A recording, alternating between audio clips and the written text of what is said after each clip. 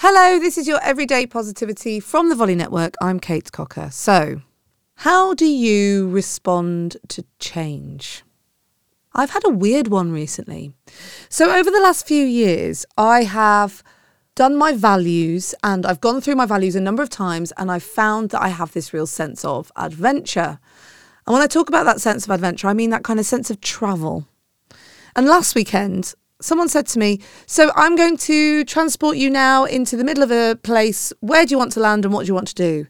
And my brain went, I'd quite like to just be at home. And I felt sad and odd and a little disappointed with myself.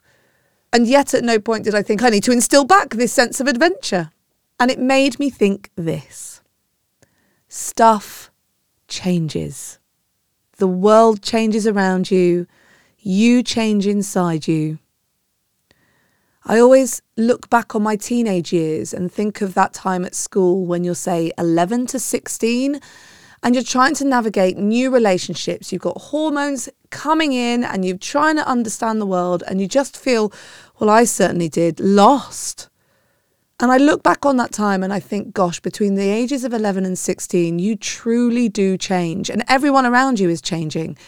And so how can you expect yourself as a teenager to navigate that well, successfully, wholly, and in a way that means that you come out the other side feeling amazing, you know? And that continues through life. You change. The people around you change.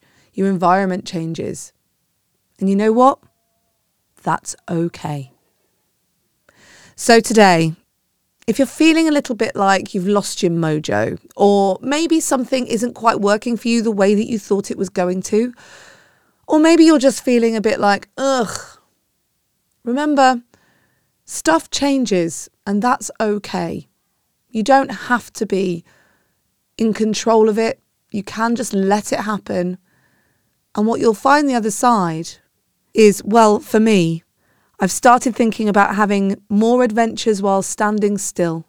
And it's made me focus on how much I appreciate my home and my family. I'll be back tomorrow with another episode of Everyday Positivity. I've got a journal prompt for you that is going to flip things on its head for you. I can't wait to share it with you. In the meantime, remember, there is a New Year's resolution, 31 days of audio prompt journaling to help you stick to your New Year's resolutions, to help you find the way that you want to go in 2023. I will be there with you all the way through January, should you sign up. And to sign up, all you have to do is go to journal30.com to find out more about it. Enrollment is coming this week and you need to be on the wait list to make sure that you know about it first.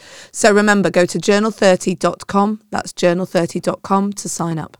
I'll be back tomorrow. Have a great day. And remember, you have 100% got this.